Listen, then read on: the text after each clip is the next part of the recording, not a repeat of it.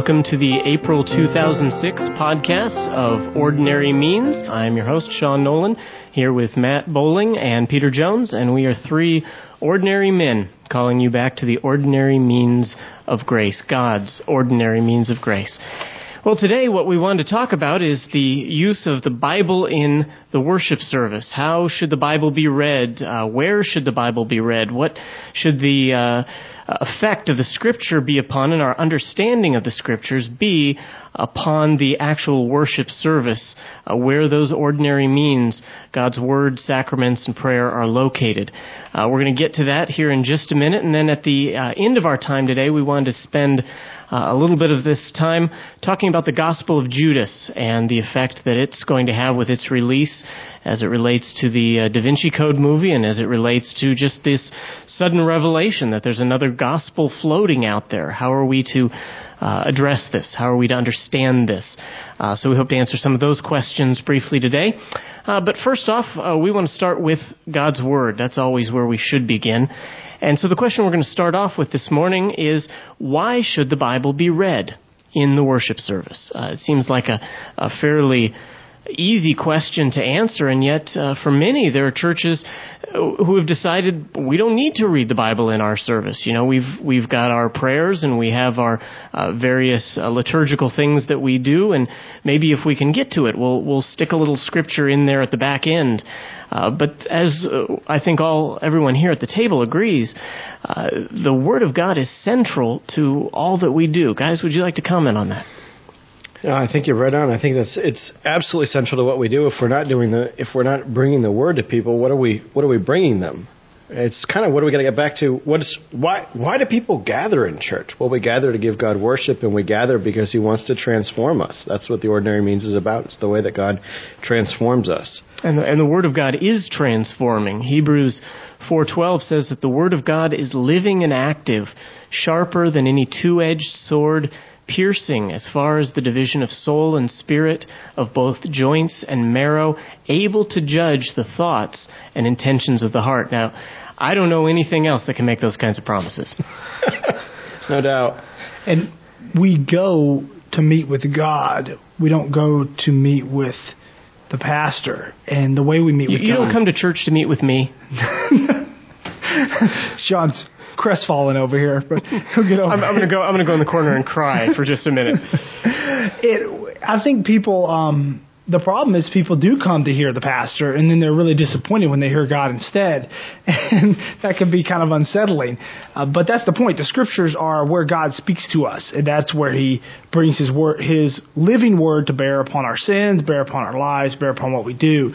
And if we cut that out of the service, and many evangelical churches do have very little reading of the Scriptures in their service, even with a sermon. There's not a lot of text involved, even with the sermon, the official sermon part of it. So if you're coming to meet with God, you got to have God's Word there. And if you don't have God's Word, you're not meeting with God. You're just meeting with some guy up there who's got some opinion about this or that. Yeah, if God's Word isn't there, God isn't talking. That's right. Exactly right. It's interesting. I was just reflecting on when I used to live in San Diego. I worked for a company, and the owner of the company really wanted me to come and hear his minister sometime, because he really, his minister told great stories, and just thought his minister was just really, really engaging. And it was evident in working for the guy that his life was not being transformed by the Word. And I think there's a real danger in that we're, as pastors, called to do our job well, to make our sermons memorable and helpful, and apply them well to people, make them culturally relevant, meet people where they are, but bring them along. But as Peter's already said, it's not that people would walk away and go, wow, what a great pastor, but to walk away and say, wow, what a great God. What a sweet gospel. Amen. Amen. And isn't that the import of the Corinthians passage, where it talks about the unbeliever falling down? It wasn't, they didn't say, oh, wow, what a great preacher's there. They said, oh, God is there. God is in the midst of that. And therefore their secrets were exposed. They were opened up, just like you read in that Hebrews passage. If you go on, we're naked and bare before God. And one way He does that certainly is with the Word. And so to leave that out is to leave ourselves, to keep our hearts in a state of hardness, I think. Well, 2 Timothy 16:17, verses we're all familiar with. 3:16 and 17 says, "All Scripture is inspired by God and profitable for teaching, for reproof, for correction, for training in righteousness, so that the man of God may be adequate, equipped for every good work." Just two things there. One, all Scripture is inspired by God. It's God-breathed is literally what it reads there. This is the Word of God. This is what God is saying to us. And when God's Word comes to bear upon us, that Word does not return void. It does its work, so that verse 17, so the man of God may be adequate, equipped for every good work. I think too that if Peter alluded to this a little bit earlier, but if people are coming, hopefully our people are coming to hear God, not us. But how are they going to hear God unless they hear the Word? The Westminster Directory for Worship puts it this way. It says the public reading of the Holy Scriptures, this is a public section called the public reading of the Holy Scriptures in the Directory for Worship. It says the public reading of the Holy Scriptures is performed by the minister as God's servant. Through it, God speaks most directly to the congregation, even more directly than through the sermon. And I wonder if in our desire to be relevant, maybe to be sensitive to people, we want to blunt the edge a little bit. We don't want, weird as it sounds, for God to speak directly to people. We want to kind of soften it a little bit, nicen it up. We've recently been reading in our family worship in Judges. And when you read some of Judges out loud to your kids, it's just so very striking how wicked the Israelites were and how God judged them and how they had to cry out desperately. And that's God's Word. It shows us what our hearts are like and that we're as desperate and worthy of judgment as the Israelites were under the Judges. And we as much need a Redeemer far greater than Samson, who could tear down a temple. We need one who can rebuild a temple that's himself. And he's making one of us. Also, you have in Timothy there, 1 Timothy 4:13, you have give attention to the public reading. So if you're looking for a specific command, that's written to Timothy, specifically telling him, Paul's telling him, give attention to the reading, to the public reading of the Scriptures. And then in Luke, you also have Jesus reading from the synagogue, common practice that the Scriptures were read in the synagogue. And so reading the Scripture is required by Scripture, not just by the nature of who God is, the nature of the Word, but there are specific requirements, regulations laid down. Well, we asked, the question we're answering right now was asked in a very specific way. We said, why should the Bible be read in a worship service? And what you've said, Peter, gets back to that, is that the Scripture called for the Word of God to be read. And the reason was people didn't have Bibles. Right. We tend to forget that. We live in a post-printing press era. We live post-Luther, post-printing press, and so we take for granted the fact that we all have Bibles. Whereas prior to, what would that be, late 1400s. Right, late 1400s, there were no Bibles. The Word of God was written in such a way so it could be read. I think of, you go to some of the genealogies, you go back to some of those longer passages and, books like Leviticus, the ones we skim over when we're doing our read through the Bible devotions, and you say, why is that repeated so many times? You come to that all the time, you say, why is that being repeated? He just said that a chapter ago. Well, if we take a step back and we say, how would a person without a Bible hear this? They need that repetition. It's the same reason when a pastor is being taught how to give a sermon, they're told you need to repeat your points so that people get it. The Word of God itself does that.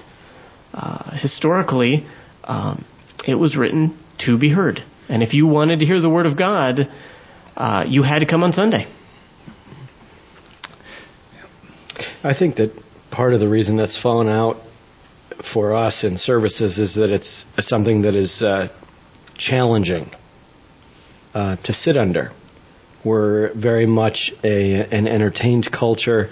We're very much used to, I recently watched a special on the Gospel of Judas with my wife, and there were sections of it where I just had to close my eyes, not because what I was seeing was too graphic or there was nudity or something like that, but my eyes just couldn't keep up with it. Literally, it hurt my eyes to try and keep up with how fast it's moving because I don't watch necessarily a lot of TV. But that's the people in our congregation. They're used to information and images coming at them very, very quickly. They're used to being pulled into something where the public reading of Scripture requires so much of you. You can't do it passively. You've got to gear your mind towards it. And yet it's for people's benefit. You talked about reading your kids the book of Judges earlier. What you're saying reminds me of something that was a focus on the family. It was years ago, but I've never forgotten it. Is they had a pastor on, and they asked this pastor, how do you train your kids to sit through a sermon? And he says, well, we don't do a lot of TV, but he said the other thing we do is they listen to a lot of stories on tape. We've done that with our kids, and what a wonderful way of training your kids not to be fed all the images. What is it, every 2.3 seconds or something? That's the average length of time that an image remains on the television screen. Instead of that, you're training them to hear.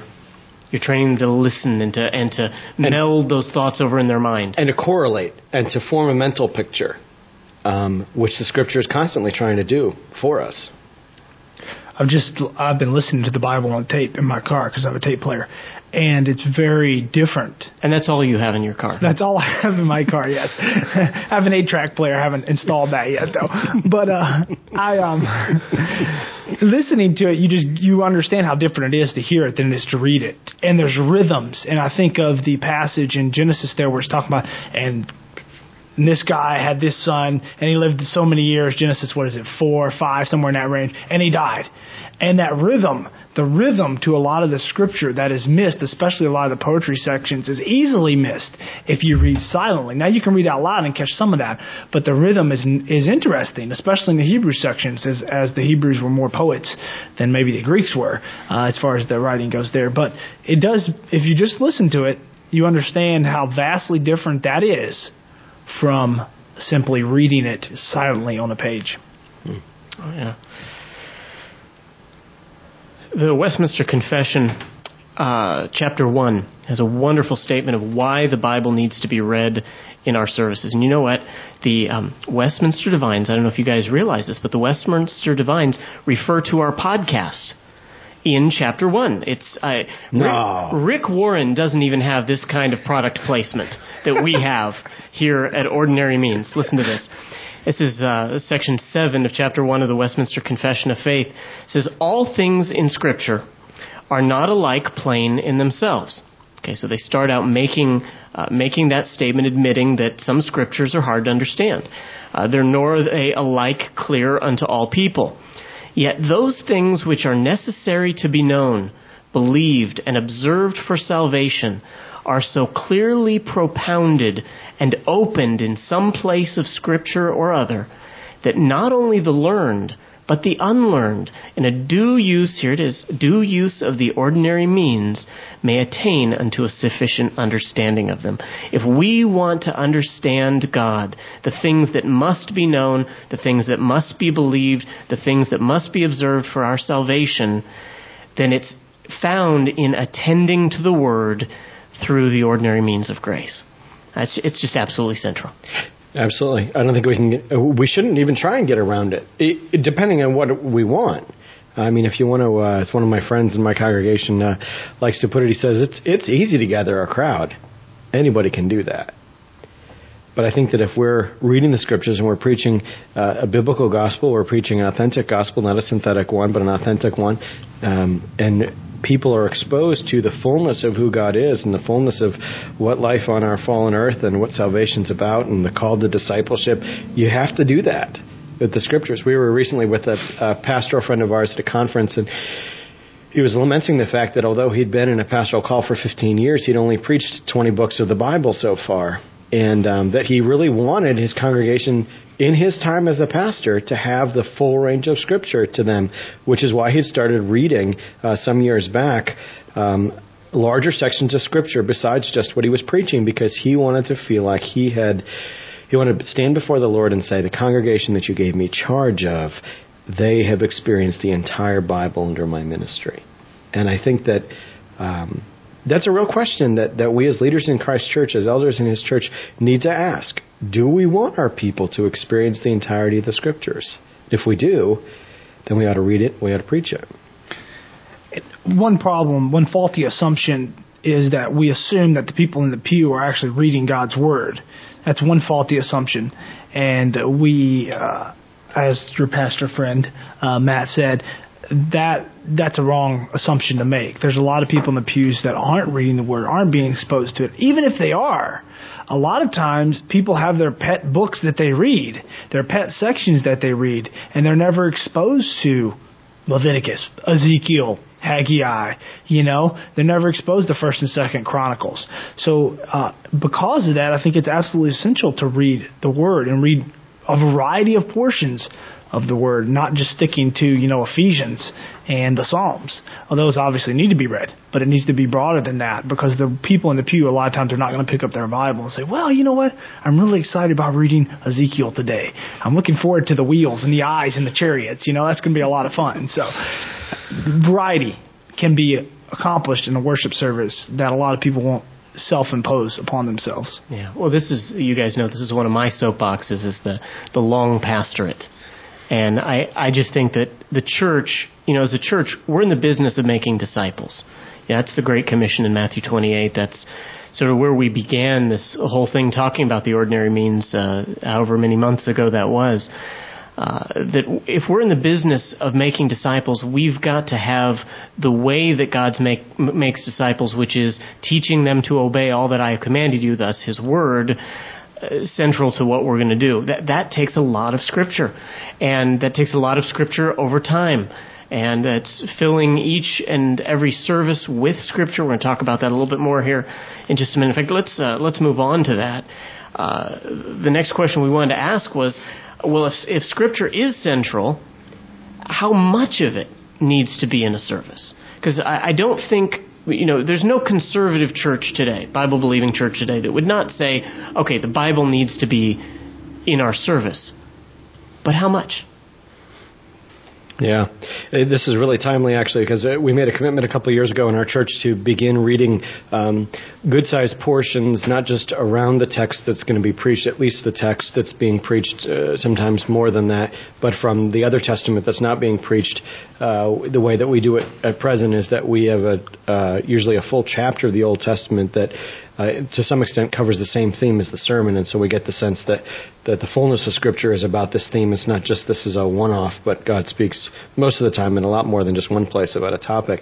But last night we had an elders meeting. One of my elders said, you know what, I appreciate the reading that you do, but sometimes when you choose a long chapter from the Old Testament, you end up reading it very quickly because you're sensitive to the time. And he says, that's good to be sensitive to the time. He said, but sometimes you can lose people if you pick too much to read, and so you feel rushed. And so I think it's a balancing act. We've got to keep the conviction that people need to see the fullness of the Word, but also make it accessible.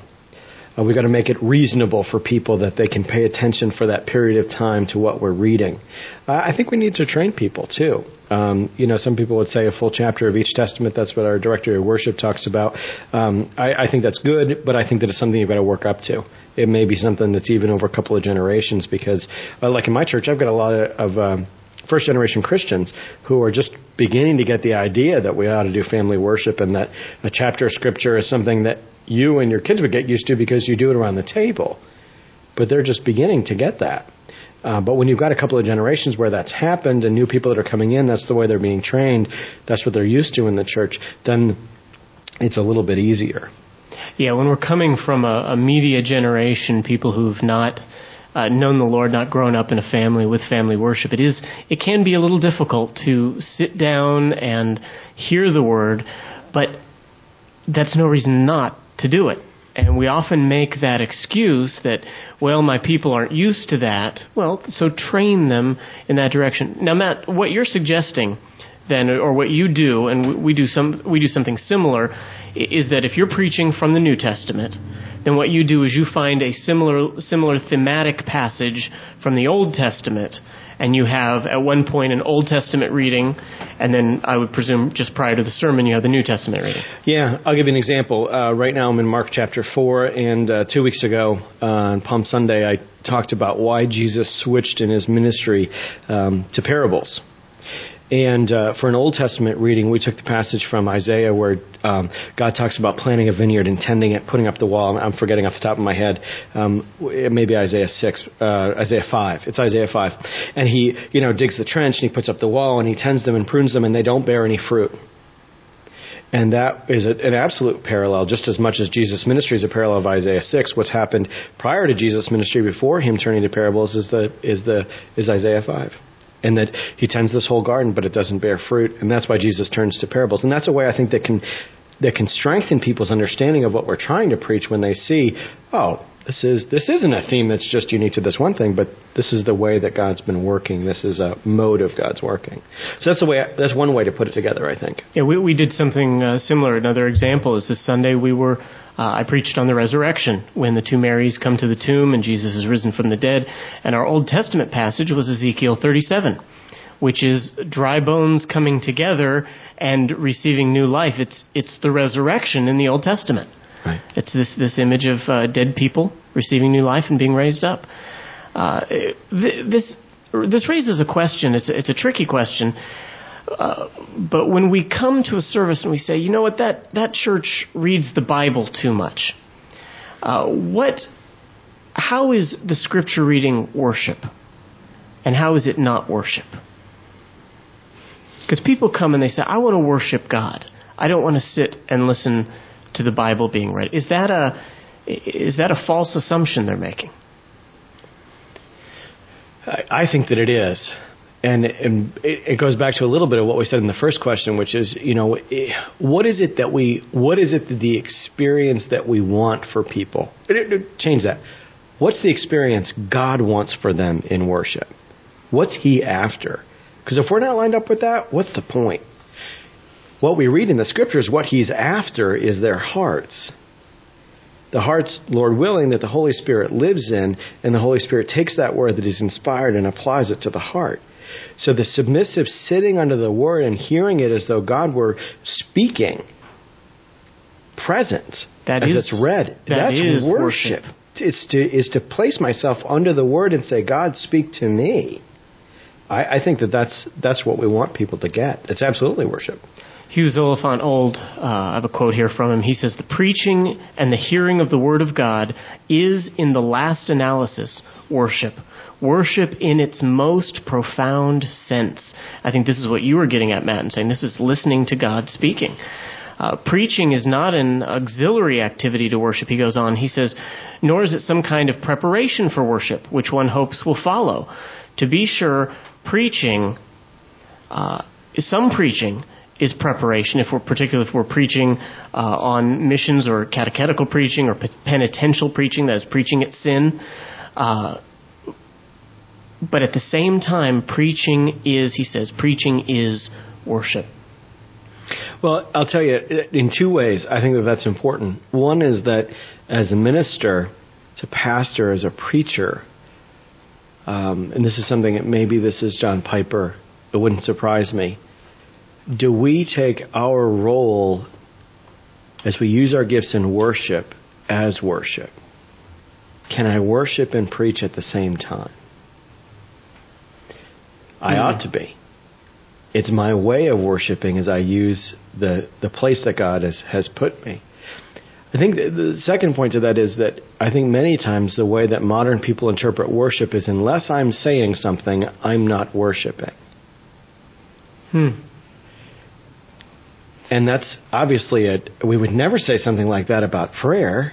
Prayers, what's the basic thing that we learned with Sean in our Campus Crusade is communication with God. It's a two-way communication. God speaks to us through his word. We echo back to him in what we pray. So if we think that worship, again, is a two-way thing, that's the model we see in Isaiah 6 of worship, right? It's God speaks, we speak, God speaks, we speak. Then it is worship. Now, it's a sustained time of God speaking. But it is worship, and we've got to regain that. The hearing is worship. That we can worship with all of our senses. That we worship with our mouth in the Lord's Supper. We worship with our taste buds. Mm-hmm. And in the sermon, we worship with our ears. And our hearts. Obviously, our hearts and our minds have to be involved.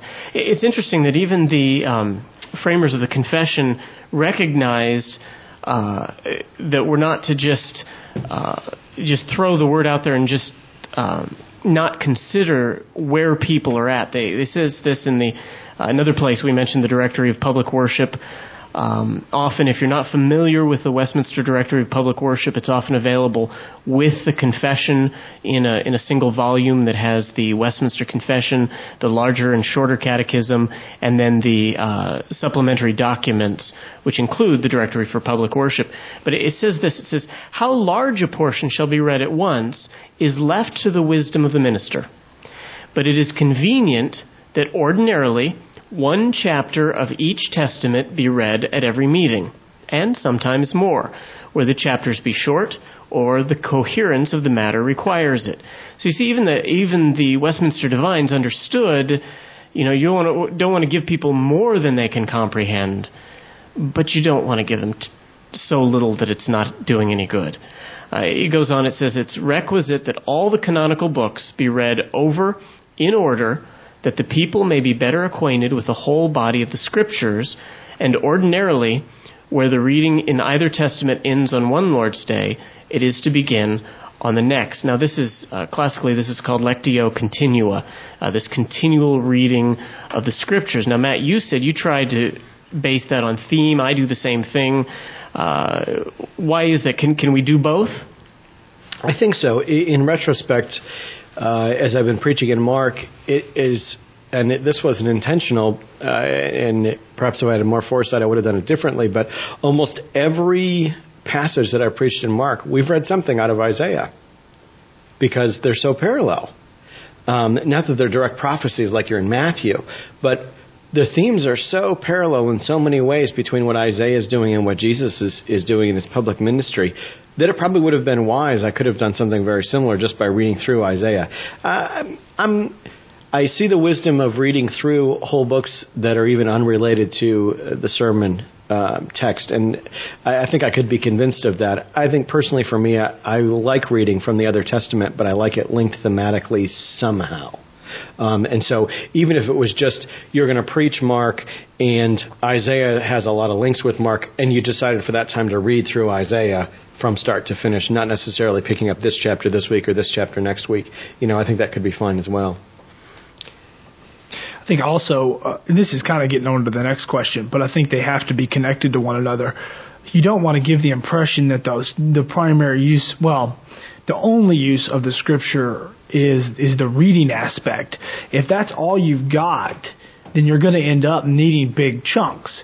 But if you're singing it, especially singing the Psalms, doing it responsively, portions of Scriptures responsively, again, you can use the Psalms, you can use lots of stuff from the New Testament and other books on that. So if you've got lots of portions of the Scriptures in the service, there's not a necessity to read 50 verses. But you'll have 50 verses in the service. But those verses will be spread out through various parts of it. And people will be getting Scripture over and over and over again. And I think one essential way to get back to the Scriptures being a part of the worship service is renewed psalm singing. Make it central to the worship service, that psalm singing is there.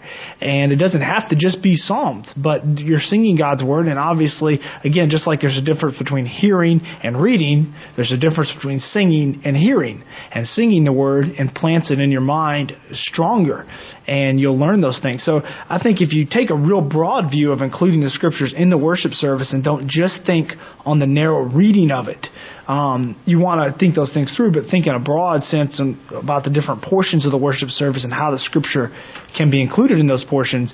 You're not pushed into a hole where you have to have a whole lot. You can have shorter portions and still get a lot of Scripture in the worship service. Doug Kelly says he describes the worship service this way. He says, we need to read the Bible, preach the Bible, sing the Bible, pray the Bible, and even view the sacraments as visible Bible. And I think you mentioned this is going on to the next question. I think that is really key, is that we need to see that all we're doing in the worship service has to be founded on the Scriptures. You think about that. What do we have in our worship service? A call to worship, often taken from the Psalms. Psalms provide so many excellent calls to worship. God saying, come in here and worship me. Praise the Lord. Praise the Lord. Confession of sin. How often does the Bible talk about confession sin? All over the place. And see, this is this issue of, should we read the Bible through continually alongside of the sermon, even if it's a different section? Well, honestly, the Bible's all about the same story. So no matter what you're reading, whether you're tying it thematically or you are reading a separate section from the Old Testament when you're preaching through a New Testament section, you are going to hit the same themes because the Bible is all about those same themes. What are some of the other ways that you guys in your services do use the Scripture as part of the overall service? One thing that I haven't really worked out, but I've been thinking on, is taking now we have the call to worship, the call to confession, and then the proclamation of absolution. So those are the three main scriptural portions. You have the benediction, but there's a few set portions for the benediction. But taking those first three and pull them all from the same book. In other words, pull the call to worship, the call to confession, and the proclamation of absolution all from Colossians or all from Matthew or whatever. And then somebody's getting the same book in each section, kind of gives it a little more unity. And I haven't really worked that out a whole lot or thought it through anymore. Just kind of, it's flitted about in my mind a bit, but that's one thing I've thought about. Well, you can do that with the Psalms. So many of the Psalms contain all three of those elements in them. Exactly, and that's why you need to sing them as well. You can sing through them as well, even separating, sing a verse here and a verse there and a verse there, and break it up that way. I think that as I've taught on worship in my congregation and talked with people, I've got one deacon who is just absolutely enthused about the concept that he learned several years ago, that giving is an act of worship. Now, Reformed people differ. Seminary president that Sean and I had, Bob Gottfried, is of the opinion that the offering is not essential to worship. It's not that it's sinful to have it, but he doesn't feel that it's essential. But if we choose to do it in a service, and I think that it's appropriate, tying it to the Scriptures, helping people see that giving is an act of worship. We have a call to give freely in our church. There's no time when we ask people to pull out their wallets without reminding them that this is what God calls them to. Very frequently, the way that I'll pray in our dedicating the offerings after they've been given is to talk about that this is a token of our full discipleship, that this is the piece of which we're committing the whole. And I think our people need to see that act of giving is worship, and we can help them do that by introducing it with Scripture. There's a book that's out of print, Rob Rayburn's Come Let Us Worship.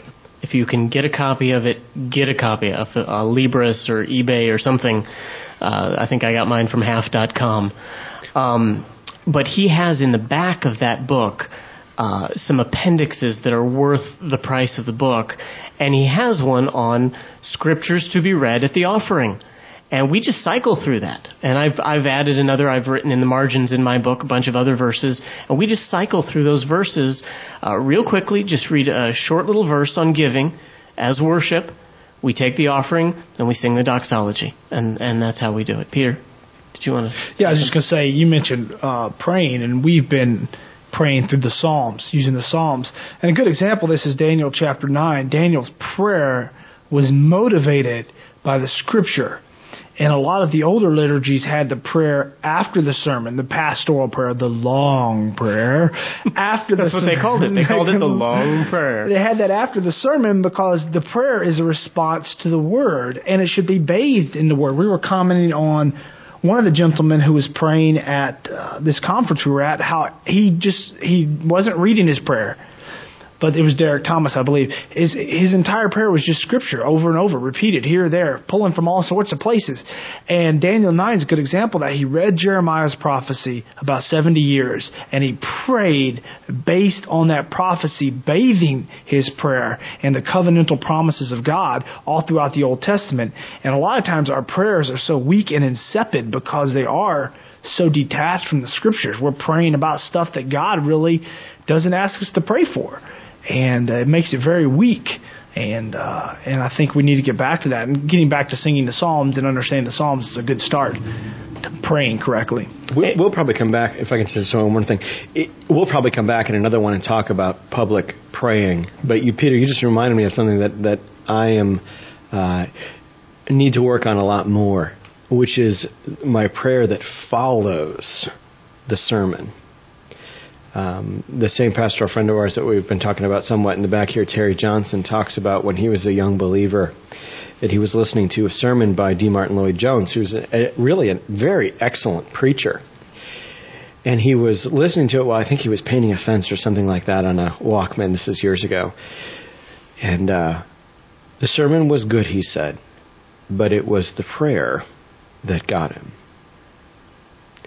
And I wonder if it has ever been the case that when I've led worship in my church, that a prayer was so heartfelt and Spirit-inspired in the sense of He helps us groan when we don't know what to say, that I myself as the preacher and as the sinner was so broken over the text that anybody got more out of the prayer than the sermon.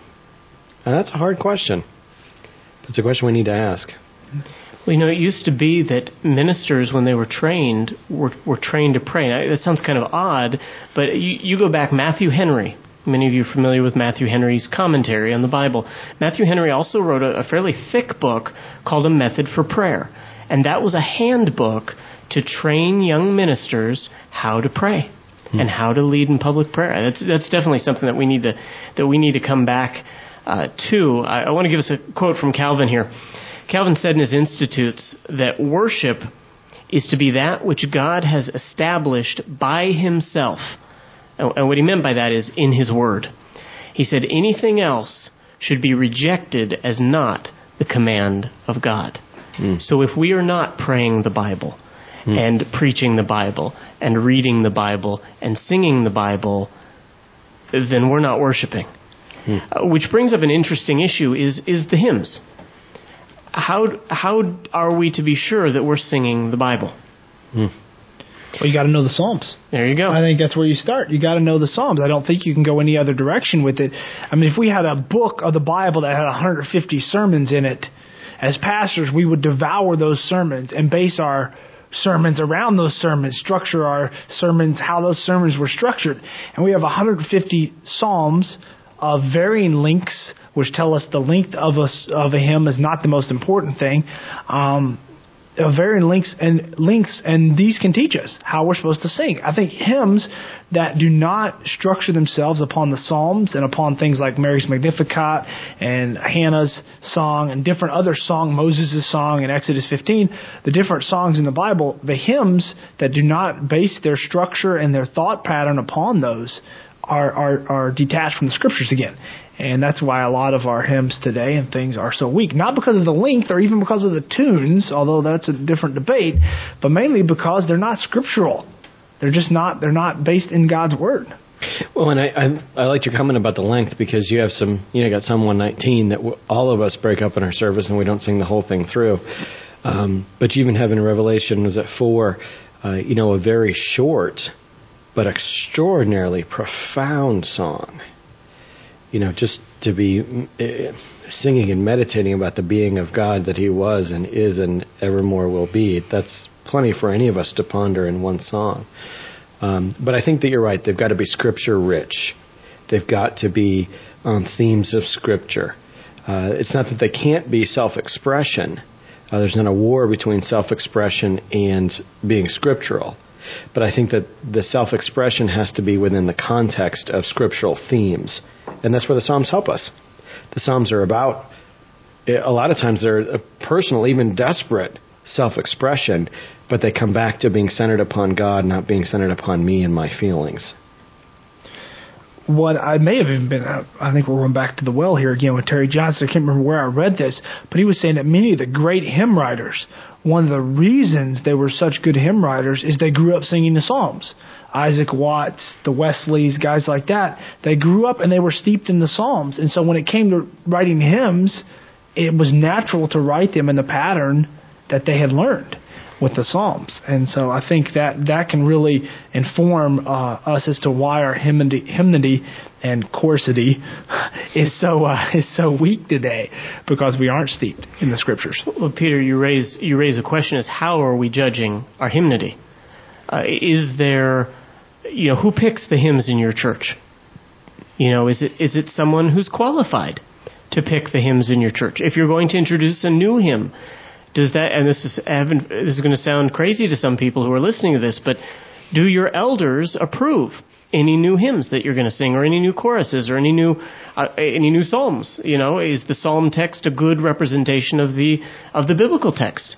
Because even the Psalter is not the exact words of the biblical psalms. It's created in English metric units. Now, some of our people may not be familiar. Some of the listeners may not be familiar with what a psalter is. So why don't you give us a working definition of that? Well, you're the one that's going to the Psalm only seminary.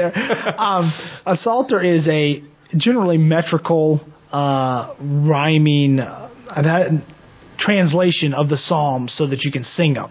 One of the ways you can get back closer, I think, to the biblical text, in a difficult thing for us to do, but one way to do it is get back to chanting the Psalms, because that way it doesn't have to rhyme as much, and doesn't have to flow like a modern hymn would have to flow, and therefore you can get back closer to the original text. It is a good point.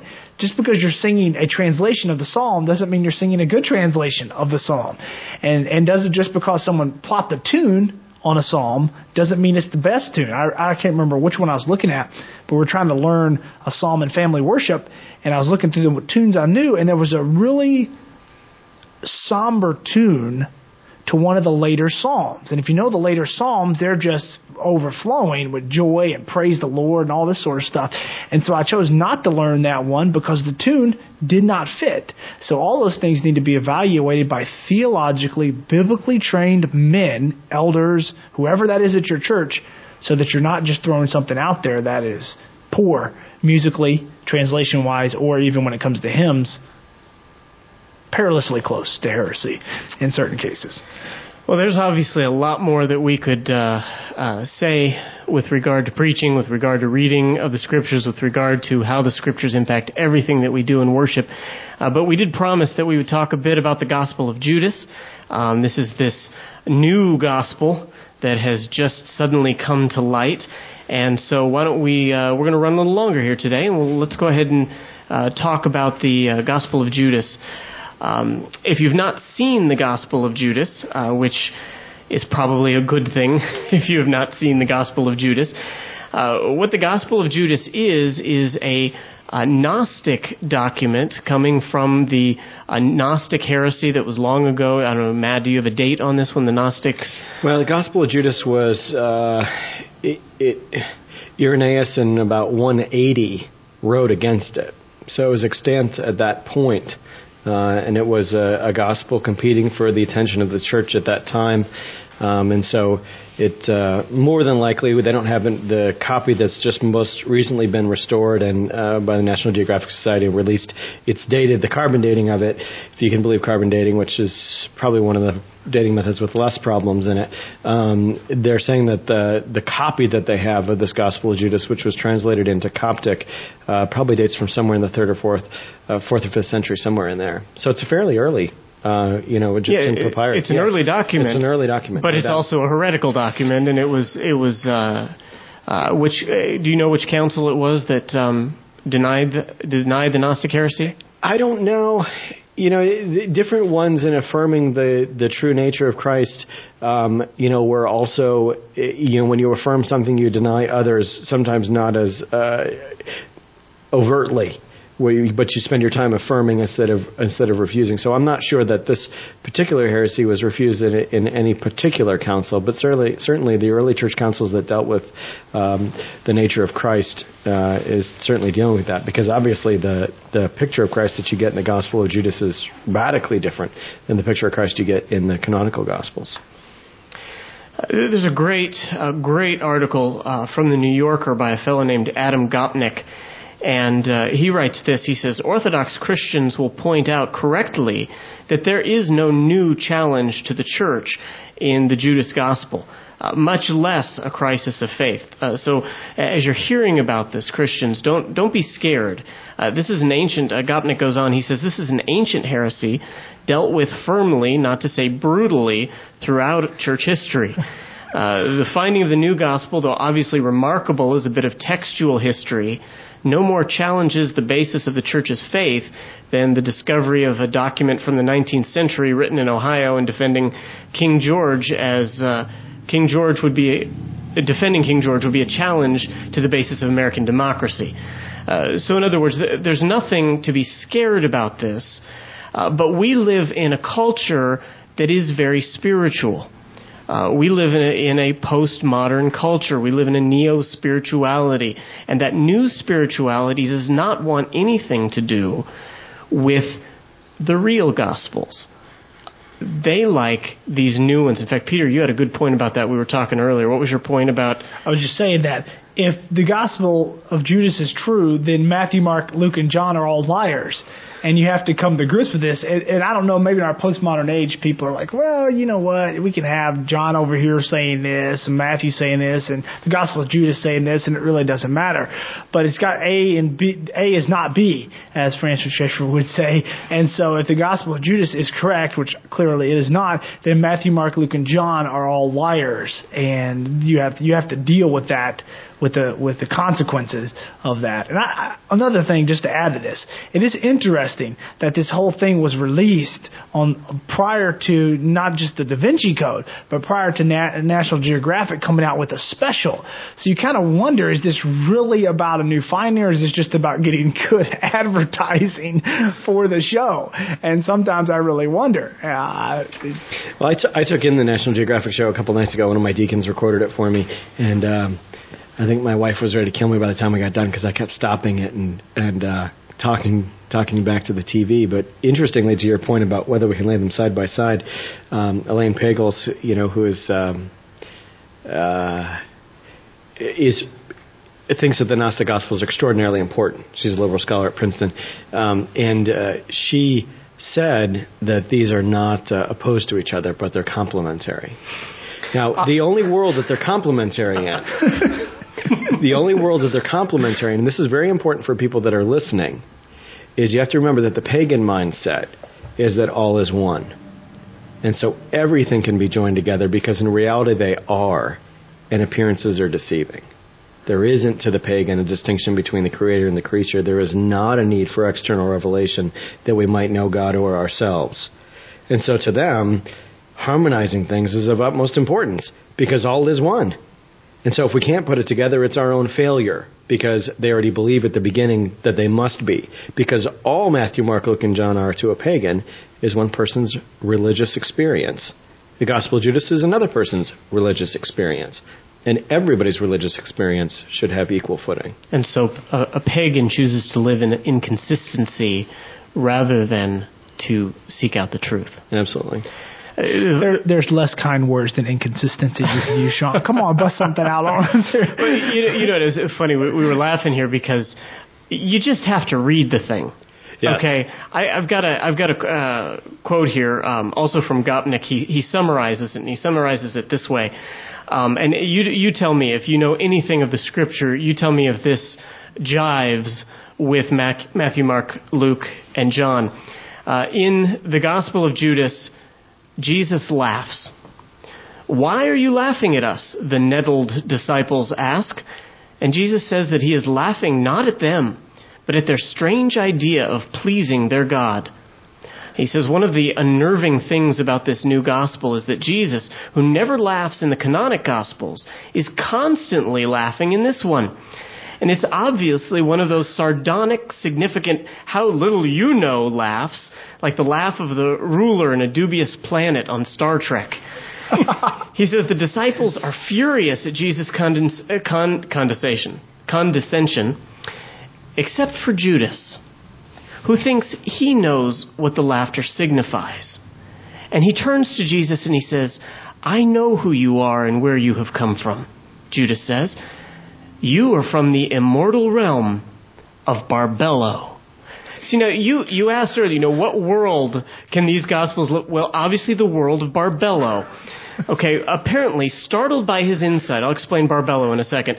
Apparently startled by his insight, Jesus tells Judas, "Step away from the others, and I shall tell you the mysteries of the kingdom." Now, right there, Judas is made the hero. Mm-hmm. And that is the key. My sin's okay. The traitor is the good guy. You see where this is going. Well, Barbelo, just really briefly, is the Gnostic higher realm.